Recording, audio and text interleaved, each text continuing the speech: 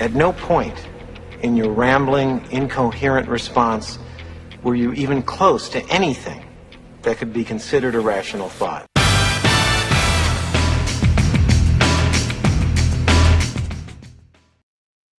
I just love that opening, It's just funny. It's from an Adam Sandler movie about rational thoughts or someone who's going to say something that's just very interesting or important or useful. And in our case, today's show for Author Brand Show, I've got a digital breakthrough strategy, a specialist in transformational change. This guy's got over 20 years experience in private equity, distressed acquisitions, is a turnaround global transformation executive. He's built his whole career on rapid, radical, and change with breakthrough growth. These are all things that everybody wants. He's worked overseas in China and the US. He's a strategy designer. He's a behavioral strategist, so be careful what you say. And he loves to work on the intersection of strategy, transformation, and most importantly, people. So no matter what the company, this holds true time and time again.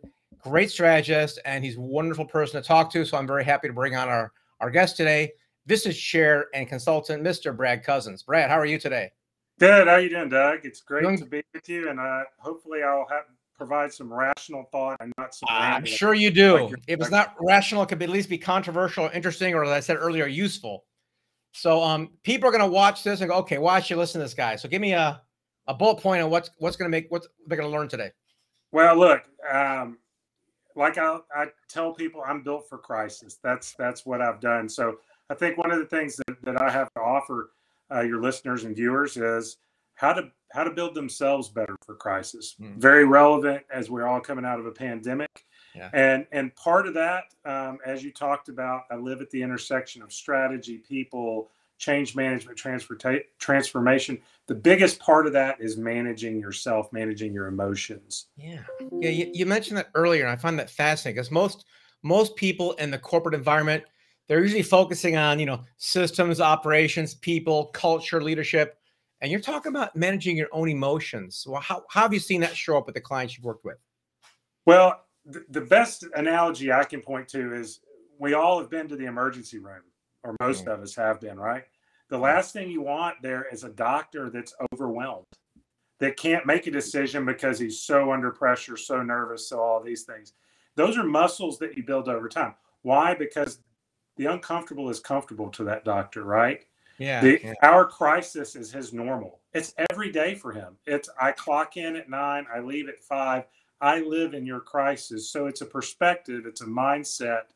A lot of that is we tend to approach these crises and they're triggering our emotions.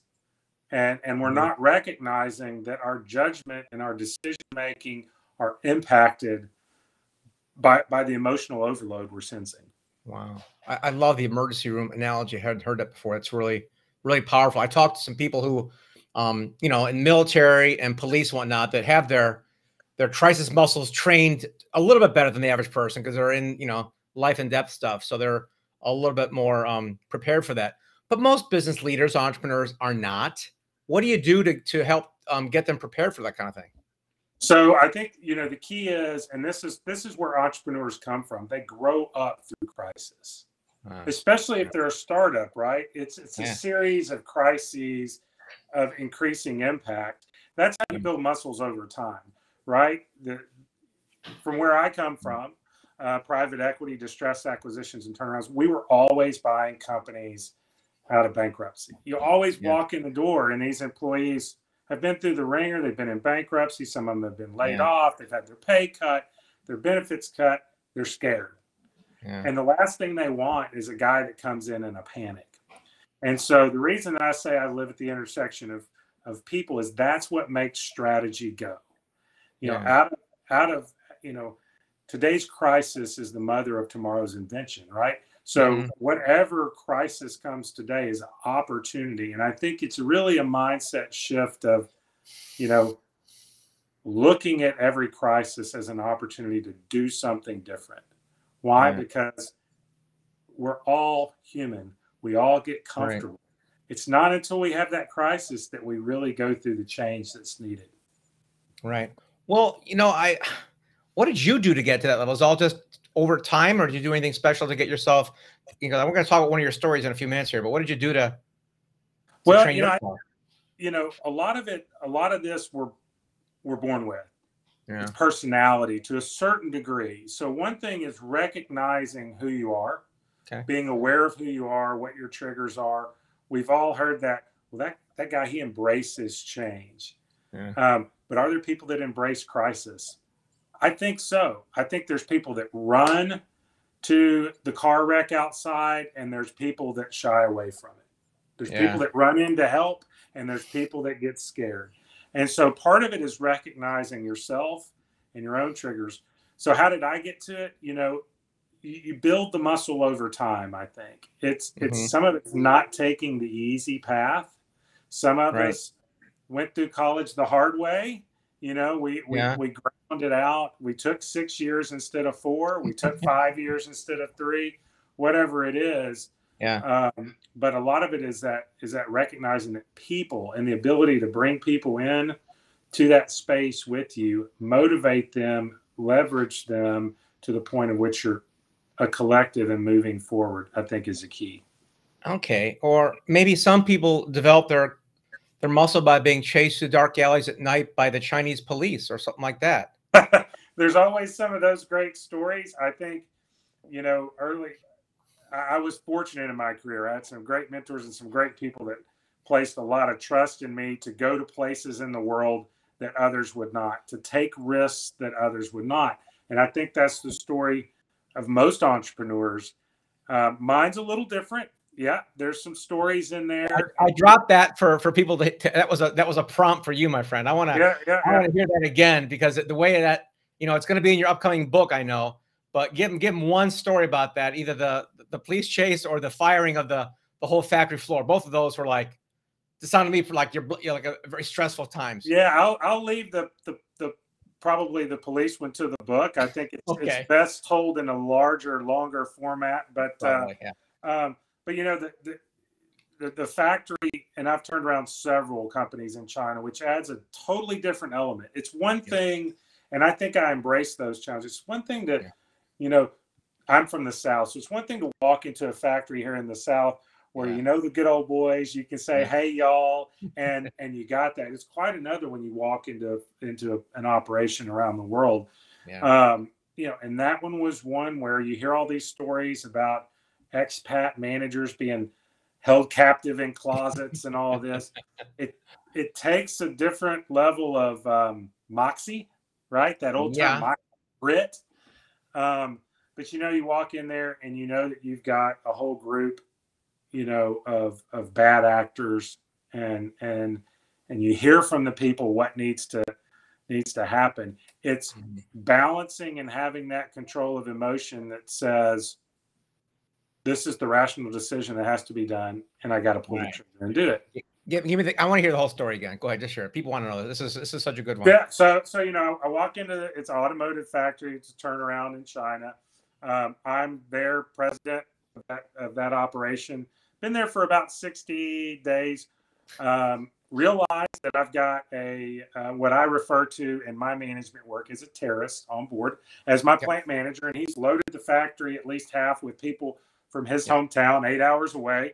Yep. And so I've got this little faction in there, and the factory's located next to a vocational school. So we've got all this great new talent, but productivity is just not picking up. There's still problems on the floor. People are kind of hesitant about buying into the system.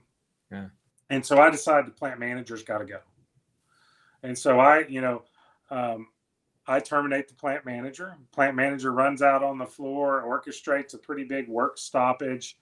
I come out with my HR person, who's my right-hand person and translator. And so I'm out there listening to some of the complaints, and I've got the whole first shift factory floor there. I don't know, 60 people.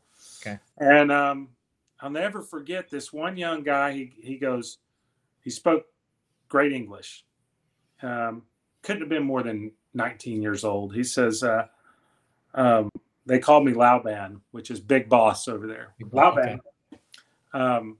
We want to work. We know what to do is right, but these other guys, they threaten us, and they tell us, well, who are you talking about? Well, all of these other senior guys physically threaten us if we do that.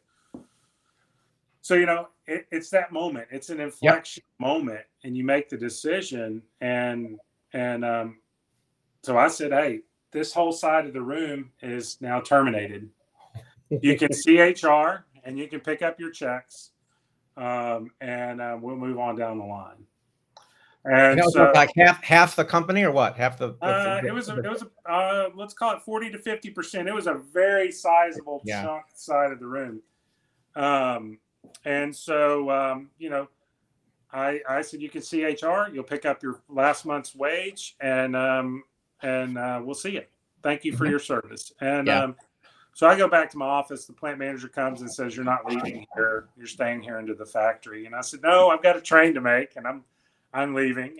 And so I just, he kind of made a halfway effort to hold me in the room. And I just said, let's not go there. It's over. And just picked up my briefcase and walked. Was my adrenaline pumping? Was my heart beating? Yeah. I didn't have my Apple Watch there then to tell me heart rate too high. But the results right after that, the next day, immediately that factory went to 125% of standard production rates. 125% over productivity rates. We hired all the people we needed, and from then on, that I think that factory 2 years later was 10 times the employee count of what it was. Wow. We did work for Volkswagen, Emerson Steel, large multinational companies. We were finally landing those projects. But it's realizing in those, and some people call it intuition, some people call it gut feel. I don't think it's that. I mean, there's emotions in play. You have to realize, okay, here's the course that needs to be made. I need to make this decision, and we need to make it and move on. Entrepreneurs make those decisions every day that are in crisis as they're building. You do it probably with your business. Sure. Hey, I'm at the point I gotta make this decision, and there's not a right or wrong answer. There's a decision that needs to be made. It's a really good lesson. I remember reading some stories this past few weeks of companies that did a mass firing on Zoom where it's safe. I could put 100 people on Zoom and say, hey, this is your last day. But when you're on a foreign country on the factory floor, entrenched people there, and you say, you guys, this is your last day, out of here. I mean, I don't know if any more part of the Chinese gang or something would have been a little bit nervous, but that's a different story in the book. You already alluded to that story with. I know. We'll get to that one later. Definitely check out the book. It's called Built for Crisis. It'll be available very shortly here on Amazon. Check it out. Interesting stuff, Brad. So you're embracing it, right? Because some people say they love crisis or disruption. Is that really true, or they just learn to deal with it? I don't think anyone loves crisis, right? We don't love crisis. I think and some of it comes with maturity, right? Emotional intelligence in general, and equanimity, which is this level loaded, this level emotions, that comes really with maturity.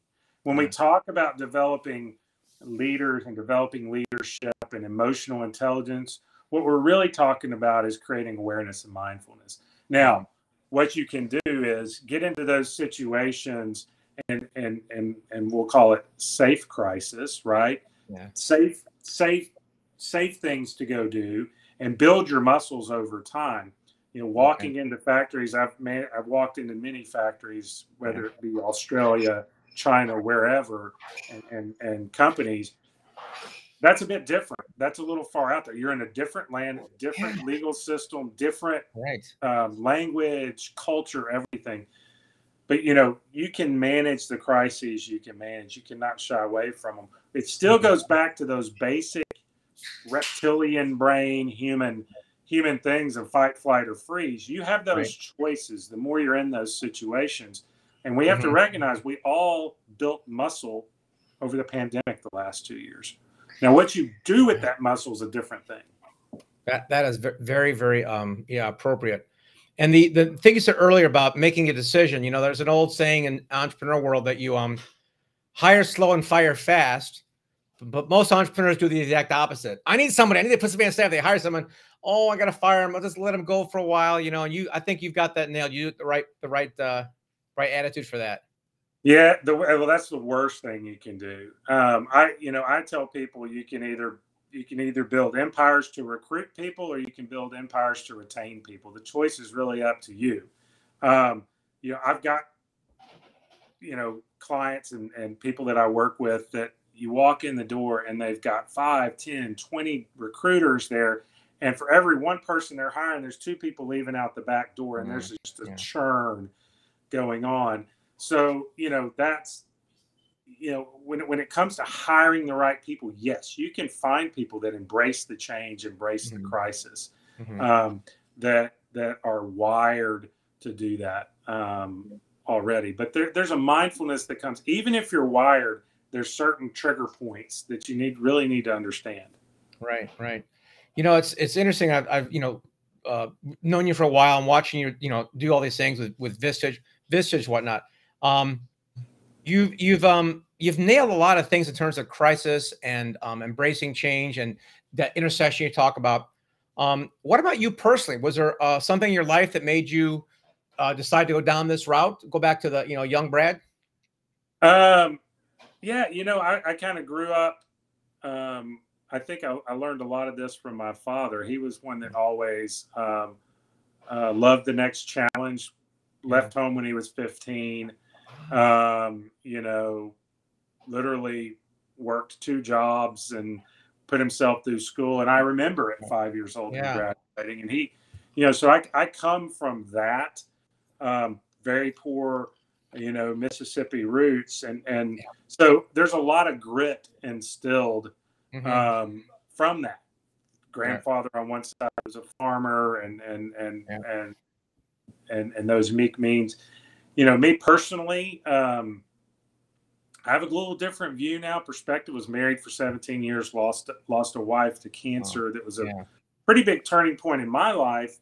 A crisis you can't manage, a crisis nonetheless. But I think it's that nothing is really put in front of us that we can't handle. And I think if you continue to look, most people that get to, before we got on there, we were talking about your more than salt and pepper beard, but those of us that get that salt in our hair kind of realize, we look back, a lot of these things that were put before us, nothing was put there to break us, but it really made us stronger for that next big challenge. Yeah, whatever doesn't kill you makes you stronger. All these trite sayings that we can easily embrace once a crisis is abated, right? Okay, I've been through, whether it's divorce, bankruptcy, whatever it is, or passing someone loved one passing. On the back side of that, we go, oh yes, I become a better man from it. But when you're in the middle of it, it sometimes clouds our view, our perspective. I believe, at least it did for me. Well, all decisions are emotional. Yeah, you got to realize that. And there's a difference in problem solving and making decisions, right? Problem solving is dealing with stuff in the present and the past. Making decisions is really about the future, right? And so, when you approach these crises, a lot of people tend to approach it and want to do a woe is me. You have to quickly assess what is going on and plot a course. And that's how I made my money. That's how we bought companies. I had a piece of the action. We went in, quickly assess, don't live in the past a lot, but quickly assess where you are, where you need to go, and quickly assess the people you need to get you there. Right. And I'm not one of these guys that's, you may sound like, oh my gosh, he's another Chainsaw Al that came in there and just fired it. Hatchet man. Never did that in private equity. I really, if anything, I was always accused of keeping people too long. I always had a 3-strike rule. I'll try you in 3 different seats. Right. If it doesn't work, I feel I've done my part as a leader. I've tried to put you in places to succeed, and you just didn't work. But you really have to quickly assess who is key. Who are the key people on the team that you need to surround yourself with? Because a key thing to remember is, as a leader, the crisis says your success is only about 20% determined by you. Yeah. The rest of it is the people you surround yourself with, the environment that you're in, and the strategy and vision you put forth. Love it. Most people try to take all of it on themselves. Like, this is my crisis. I own it. I'm going to grind us through it. No, you have to approach it, assess it, set the vision, set the future, put the team in place, and then empower them to give them the resources they need. I love that. That's a great segue into my big question here in terms of the right people in the right seats and whatnot. It's one thing to have a crisis come up to you, bang, here it is, COVID, or, something big, like recession or factory burning or something. But it's the slow ones, I think, that catch a lot of people, that just trickle in slowly, and all of a sudden you wake up and go, oh, crap, right? And one of those that comes to mind is this, this term now, the Great Resignation, and getting people in those seats when there's not as many people apparently that want to sit down with you. Do you have any advice or input on the talent pool out there? Hey, I don't want to sound too fluffy, but I'm going to go back to mindset. If you go into this thinking that there's scarcity, you'll come from a place of a fixed mindset and trying to protect too much. There's an abundance of people out there. Okay. They just may not want to work for you. Oh, awareness. And that's the key. The key is, this is an economic thing. Yeah. A lot of people don't believe it. The employer-employee relationship is a cost-benefit analysis. Yeah, right. What's it costing me what's the benefits to overcome the cost of me working for you? And we try to, to change that from an economic situation by providing culture and a great work environment and all these things. And those are good for a certain degree. Right. But, at the end of the day, you've got to surround yourself with the right people. Mm-hmm. And so understanding who you've got and the talent you got, because one thing, the big fallacy of us as leaders is we're our own biggest heroes. And we tend to surround ourselves with people like us. Why? Because we're the most fabulous, normal people we know. And so the worst thing you can do is construct this team that's like you. Because, right? Then you got a bunch of yes men that, hey, Brad, you're awesome. And you keep doing you. You need these people that are going to challenge you. You need these people you need a well-rounded, good balanced team that can handle this crisis. Now, the other thing is recognizing the different temperaments you have on the team, the different personalities, and how each of those respond differently to crisis. Because everybody gets triggered in a different way, and you can read that in their personalities and emotional and intelligence assessments. There's a whole host of tools you could bring to bear on this. Sure. That are all out there in one way or another in management land and speak. There's tons of guys like, running around giving assessments and stuff. It's having that right combination to really recognize, adaptability and resilience and those types of things to help you overcome those problems. Yeah. You have me at, you find what you're looking for. If you think there's a weak talent pool, that's what you're going to see. Yeah. And I've got clients that have just totally embraced this. They've said, you know what? We were having a hard time finding developers and coders in Little Rock, Arkansas. Yeah. And now the whole world has opened up to us because we figured out remote. And by the way, instead of paying, $30,000 a month rent, now we have a office space that's $2,000 a month just for board meetings and video conferencing. And they've embraced it. And they figured out how to manage teams in India and how to do these and how to integrate those teams with you. They figured out the hard problems. Why? Because the crisis of the pandemic forced them to do it. They I've got clients that have offices and headquarters in the U.S. and offices in India and China. And we have all these problems. We can't get the teams to work together, and it's a huge cost. But you know what? They figured it out through the pandemic, and now it's opened up a huge pools of talent to them. That brings me to another topic that I'd love to have you chime in on, because I've talked to a couple of high-profile people in robotics, AI, and some people that look at the futurists, whatnot. And there's two schools of camp here, right? Two sets of people. One's like, every time there's a disruption in technology, we're going to lose a lot of jobs. And and the other person says, What also, we create a lot of jobs. We get rid of the CD manufacturers, the streaming guys, have a lot of jobs. And lately, I've heard a lot of people say this time it's different, with the whole robotic cars and, the Boston Dynamics dogs and all these things that we see here of automation, especially in the artificial intelligence world. It's going to eliminate more jobs than ever. And it's going to be, a different kind of great resignation. So that's one camp. The other camp was a conversation I had with the chief data scientist at Intel when I brought up the Terminator, the Terminator series. Hey, man, these guys are going to take over and kill us all. Skynet, yeah. And he said, well, he doesn't see it that way. Again, he saw what he's looking for. But he said, I can tell you right now, there's over, I think he said 2,000 job descriptions they don't know how to write yet for the merging of AI and robotics and whatnot. And there's he said over 250,000 jobs they can't even fill because they don't know how to define a person who needs to design robotic arms that resemble muscles and stuff. There's so many things that we haven't even figured out yet. And so his mind, there's going to be more jobs, more high tech perhaps, but more overall. So you've seen a lot of manufacturing and service, everything. I'd like to get your take on the future. So there is some research, and I wish I could remember it so I could call it out so your listeners could go to it. But there is some research from a few years ago that said somewhere around 85% of the jobs that are needed 20 years from now don't exist right now. And I think it's probably real similar to what your Intel guest was referring to. Mm-hmm. We don't know what we don't know. The future holds a lot. Once again, like I said earlier, necessity is the mother of invention. Crisis drives all this. Autonomous vehicles, yes, they're going to become. I think we're going to see them more on the semi-truck side because of shortage of drivers, right? Yeah.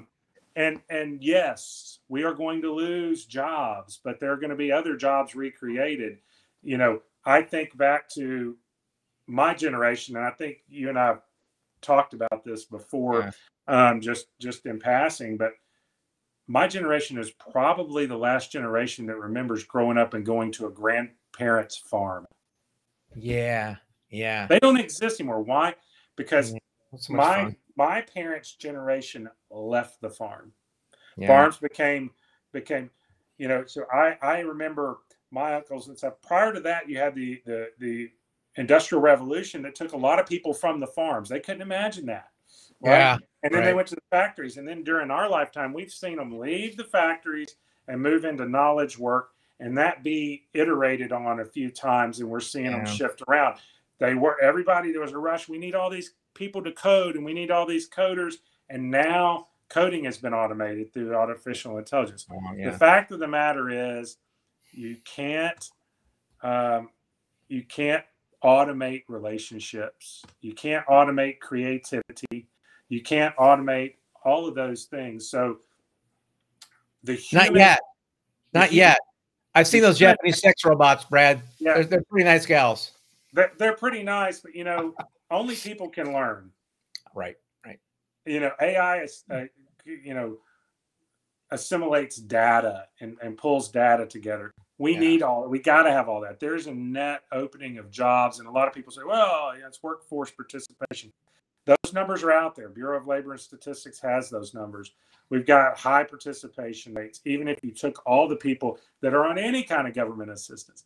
The problem is, globally in industrialized countries, we haven't been having babies. The young people haven't been having babies like they normally did. And that includes China. Of course, they have rules around that. But the fact of the matter is, we have to have all of this invention and this innovation. Why? Because we have a crisis of people. And we're seeing it in the restaurants and the housekeeping jobs and these lower end jobs. Why? Because those people are moving up. They're bettering themselves. That's what we want as a society. We want people better. Yeah. But the fact of the matter is, the rest of us see it as less people to take my order at the restaurant or bring stuff out. And we'll solve those problems. We'll figure those out. I agree 100%. Right. I mean, the whole thing, the last big debate on minimum wage about, can't make a living wage at McDonald's. I'm like, You're not supposed to. It's supposed to be a temporary job for a season or a year or two or something. You're supposed to get out of that. You're supposed to do it as a career, right? So they're not set up to give you phenomenal benefits and all. McDonald's is a great place, and there's great franchisees and franchisors out there, but those are entry level jobs. Those are require less skills. So once again, crisis. That's the thing. Without crisis, there would be no reason to change. Mm-hmm. And today's new novel inventions become tomorrow's expectation, right? Mm-hmm. What's new and novel today is an expectation tomorrow. But keep this in mind too. There's not really a whole lot of new ideas out there. Yeah. Amazon, and I think this isn't, I may be giving away too much in the book. I probably should have more teasers out there, but in the book, I think, we talk about the fact that Amazon is not a new concept. It is the Sears Roebuck catalog just put online. They just, because Sears got too comfortable and didn't have a good enough crisis early enough. They sat back with big department stores and real estate and instead of taking their catalog, their big thick that we used to get when I was little. That's that. You circled them in the catalog for grandma and grandpa. They just put that online. Blockbuster, Netflix. Netflix was going to buy Blockbuster, or I'm sorry, Blockbuster was going to buy Netflix, and we'll just, we'll go a different route.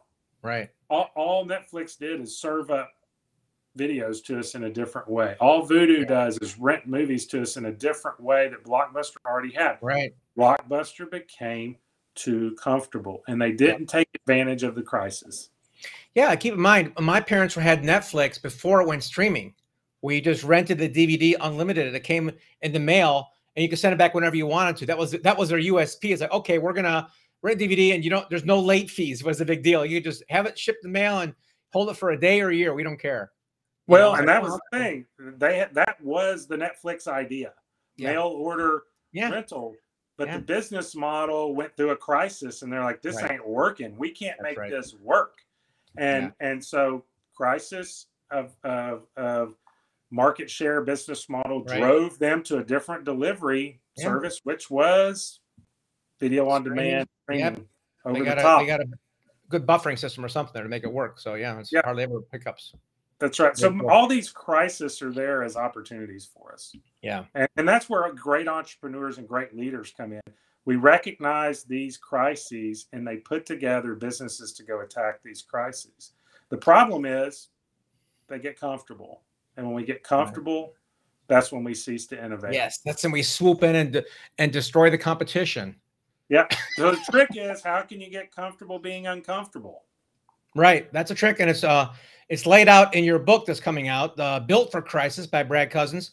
In the meantime, is there anything you want to do in a giveaway, an assessment or a link or something, or just your website to the viewers here? I'll put it in the show notes. Yeah. Visit I got a couple websites. Visit this website for you at engagehcs.com. You'll find out a little bit about some of the team dynamic stuff, work we're doing around resilience, some of the research I've got going there, and assessments that you can take. All free. Jump in there, read some of the resources, take some of those at engagehcs.com. Engagehcs.com. Check it out. Brad, thank you so much for being on the show today. Appreciate it. Hopefully come back soon and we'll share some more wisdom. All right. Thanks, Doug. Okay, you bet. That concludes the show for today. I'm your host, Doug Crow from the Author Your Brand Show. You're going to want to take notes. I hope you did. If not, show notes are below along with Brad's link to his assessments. Check it out. Until next time, it's your host, Doug Crow. Have a good day.